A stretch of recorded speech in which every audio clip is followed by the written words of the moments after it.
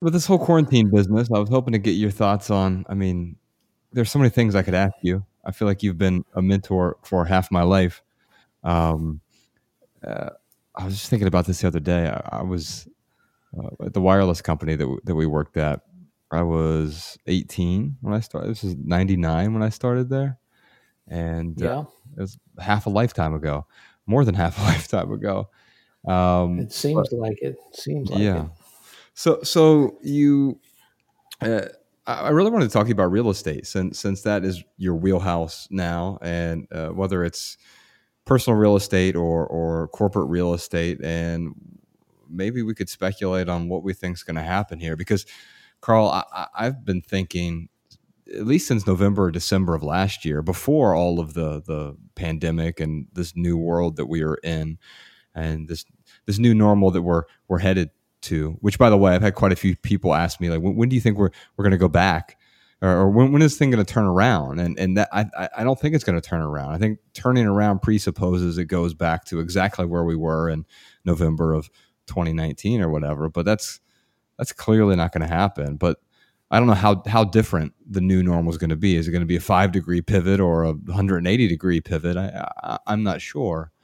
But I was wondering that even before all this, I was sort of predicting a retail apocalypse in a way, just because I was starting to see a lot of the warning signs, and I was wondering, were you seeing the same thing back in December or January before all this? And also, what now? Now that we're actually seeing businesses forced to close. Well, commercial real estate has several categories, and I kind of keep my eye very closely on the retail environment and somewhat on the office environment. So let's talk about the retail side first. Yes, actually, the retail side has been, and you've seen enough news about it, slowly grinding, and circling the drain to some extent. I mean, you have some platinum properties like here in Cincinnati. We've got the Kenwood Town Center. You're familiar with that one. Oh yeah. That one's going to do well. The tenant mix is very strong. It's where new concepts come in, with large dollars and can pay the rent and so forth. However, to your point, even the bigger box guys have been struggling. There's been a tilting toward delivery, whether it's Amazon or even Target or Best Buy.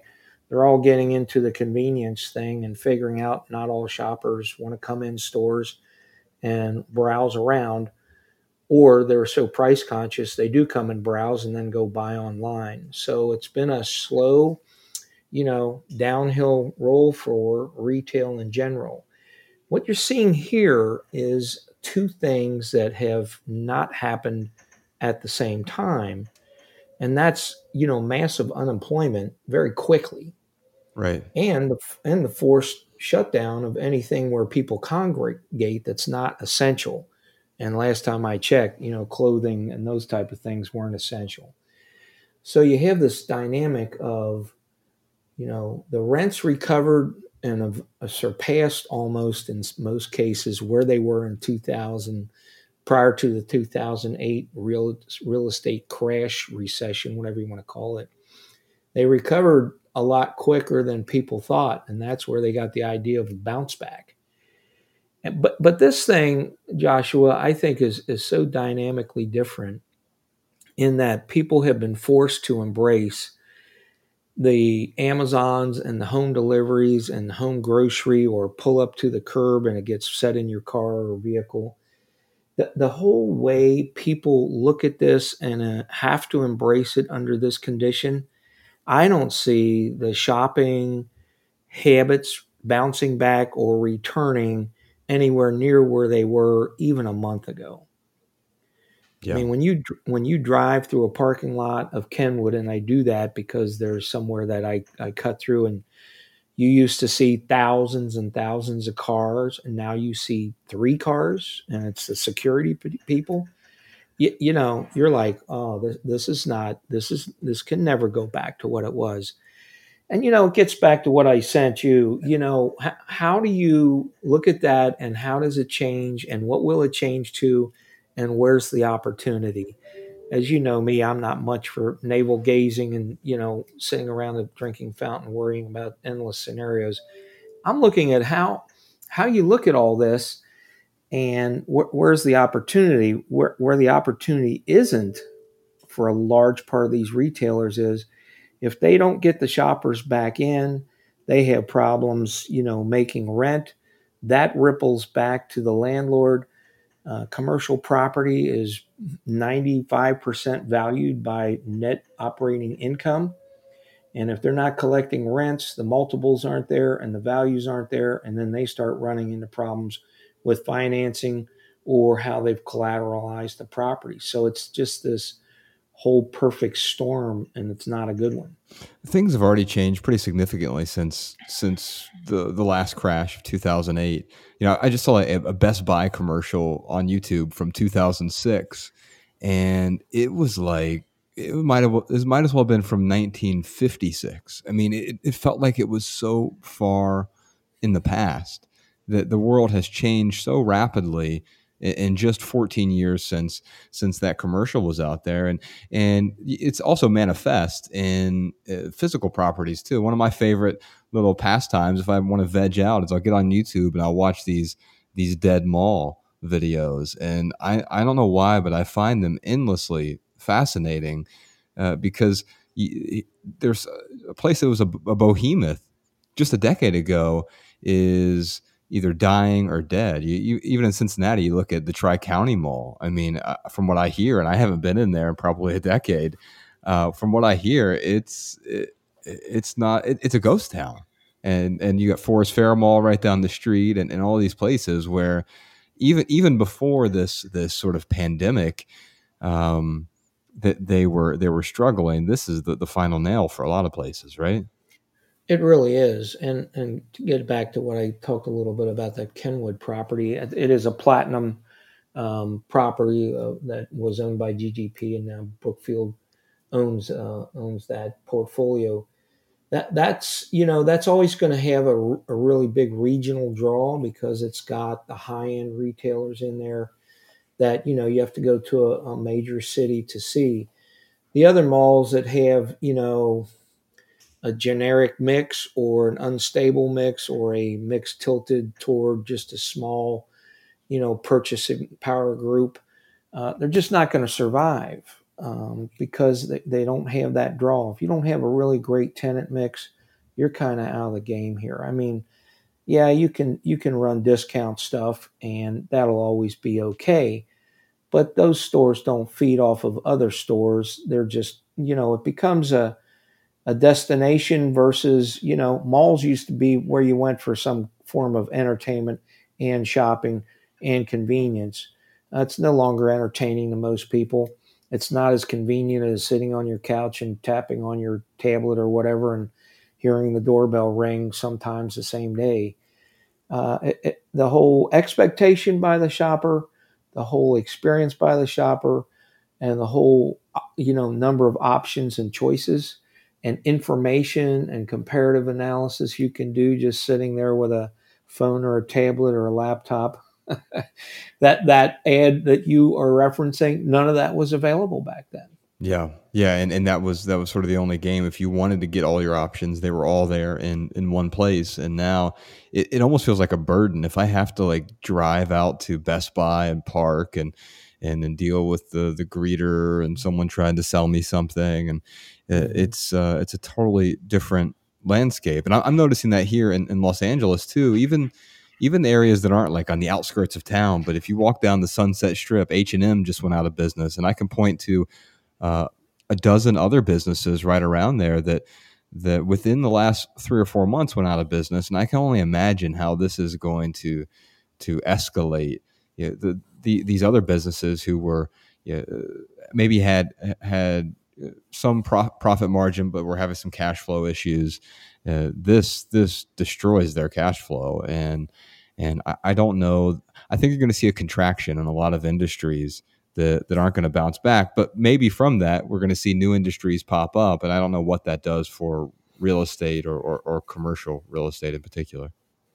Well, I don't think overall it's a great picture. It depends on how the landlords fare, because that determines how the properties are maintained and how much money they have to incent, new retailers into spaces that are vacated. The problem that the owners have now is even the big guys, and I won't name them, but there's already news out that some of them are saying, hey, we're not going to pay April rent or May rent. And you're talking about places that are 30 to 40,000 square feet. I mean, those rents are significant. And when you go a month without that, even if you're a big portfolio holder and you have several of these, brand stores in your portfolio, that's a large dent. And then you have the thought by the landlord, well, I can, call out the lawyers, but then I want this landlord, if they recover, I'm sorry, this tenant, if they recover, I don't want to be on the bad side of that. So everybody's got the same problem of, it goes down the food chain. The customer's not buying, the store's not selling, the store's not paying rent, the landlord's not getting rent, the landlord's got to finance. Can you see the problem here? None of Yeah. it's good. None of it's good. No, it isn't. Although, if there's any silver lining, maybe we're going to start being more deliberate with the way that we spend our money. I mean, I think of Black Friday as sort of the quintessential example of the lack of intentionality, right? The people beating other up to save $20 on a blender or a TV that is cheaply made, and so yeah, I can't imagine us doing that again in the future. I mean, it's going to be hard enough getting people to shake hands again at some point. I mean, 3 months ago, Karl, if someone extended their hand to you and you didn't shake it, you look like a real jerk. But now, if you're the one who extends your hand, you look like a jerk right now.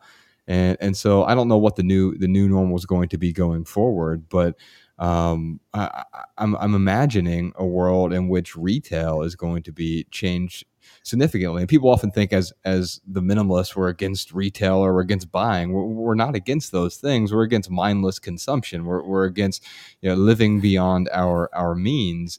But we all need some stuff, and of course, where are we going to get that? We're going to get it from businesses who make things in a deliberate fashion. And what I'm worried about right now is you have a lot of small businesses, local independent shops that are totally going to get hosed because the last 3 to 5 days of the month is where all their profit margin is, and they're in the red the first 25 days of the month in a lot of cases, and they're out of business for 2 weeks, 4 weeks, 2 months.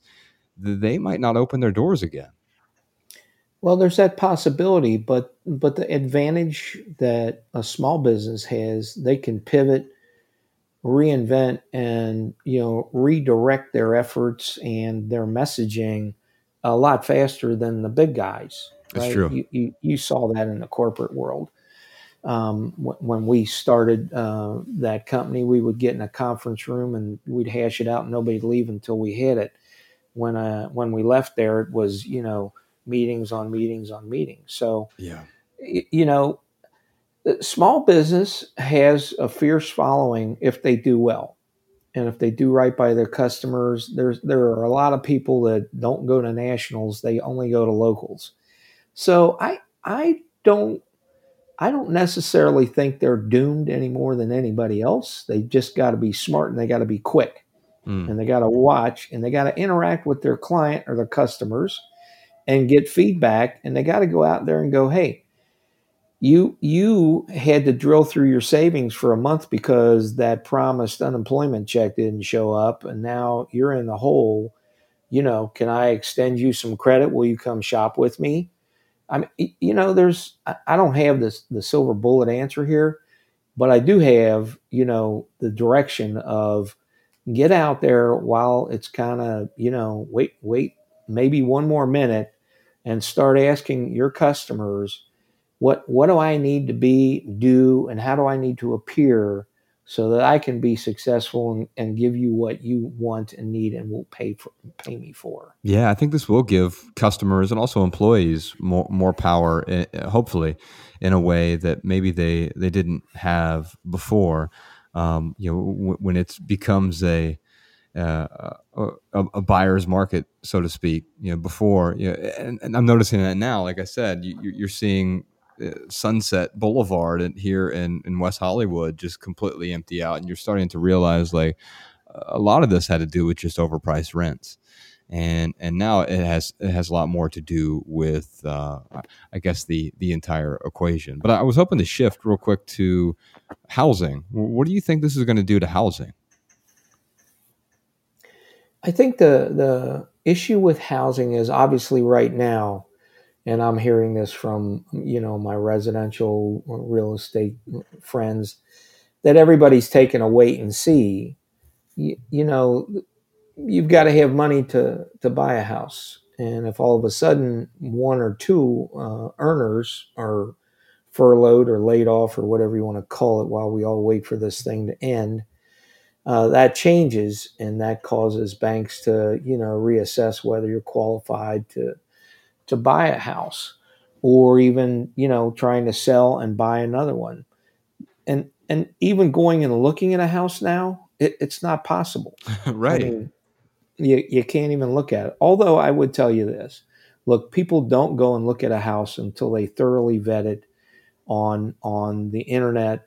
And if you don't have 35 pictures, all of them really great, people don't even go look at it. So there's some possibility that there could be a line forming when you can physically go look at things.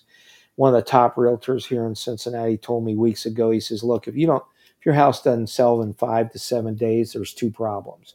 You've priced it wrong, too high, or the pictures show it as outdated and not a value to the buyer. Mm. So that tells you that, again, the tools that consumers have, including house buyers, are a lot different than they were 10, 12 years ago. I think that when you have, a near crash of an entire economy that most people have not lived through, unless you lived through the Depression 100 years ago or whenever it was, I don't think they have the understanding of what it takes to dig out of this thing. And stimulus is stimulus, but you can see there's already problems with that. So my concern there is that that's a band-aid fix to a large hemorrhaging problem we have here. It can change, but I'm kind of like back to the same thing. I think people are going to stand still and pause long after we're allowed to, go see our neighbors, and return to maybe 80, 85% of what we would call normal, a month and a half ago. Do you think it's going to be, if you wanted to buy a house sometime this year, is it going to be a good year to buy one, a bad year to sell one? What are your thoughts? I think if you have money and you have the wherewithal or the buying power or the financing power, I would wait a little bit. Again, you're going to see the market. A lot of people, unfortunately, it's true, can't make it through missing a second paycheck. And so you're going to see problems where people, signed up as they have for a long, long time to barely afford something. And if something's out of kilter, it all starts rolling downhill. So you'll see, my prediction is you'll see some of that hit the property. Housing has, low, medium, and high price stuff. High price stuff, generally, you don't have that big of a problem. Medium, you have a little more. Lower, again, because of, first time homeowners.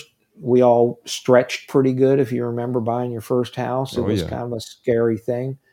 Where mature people that have their house paid off, they're not affected by this so much. Although we all have to pay taxes and utilities and insurance and all those things. So if you don't have the income, or your portfolio all of a sudden is a percentage of what it was, and you don't feel confident, then you're going to see a little bit of impact to the market, and it would be a buyer's market, How do we get that assuming there's. confidence back? Because it feels that word confidence is the thing that is going to be lacking. Because out of uncertainty is a total lack of confidence, right? And so, Mhm, what do you mhm. think it's going to take to get that back? I think if businesses again pivot in a way that they get closer to the employment number we had 45 days ago, instead of what we're going to see in the next 15 to 30 days, that the employment rate and the fact that people feel confident that they'll be employed and get a steady, income of some sort, or have the opportunity for, as you know, real estate people only get paid on performance. 90% of them are, percentage of the sale when it's closed kind of thing, or when a lease is signed. So the opportunity has to be out there, and people have to gain confidence in some form of restoration of businesses. But I don't know what that is, and I don't know how fast it can be, because I don't know what it is. And Yeah. I think a lot of really smart business people are thinking about that. And that's kind of why I sent you that little quote I did, was to, start thinking where the opportunity is. And so that where the thought comes out of opportunity, healthcare is a large part of our economy, as is banking. They're going to have to really think their way out of a hole here a little bit. And if this condition, these viruses without cures or vaccines, continue to pummel the earth, I'm not sure how that comes out in the end, because there may not be an end. So we've got to get a little faster, smarter, and there's got to be better coordination at top levels. We're kind of out of the field of real estate here, but I think it all kind of rains down on real estate and a lot of other things that we think of in our daily lives when it becomes impacted like it is now. Karl, thanks for chatting, man. I appreciate it. It's always good to catch up. Be well and stay safe.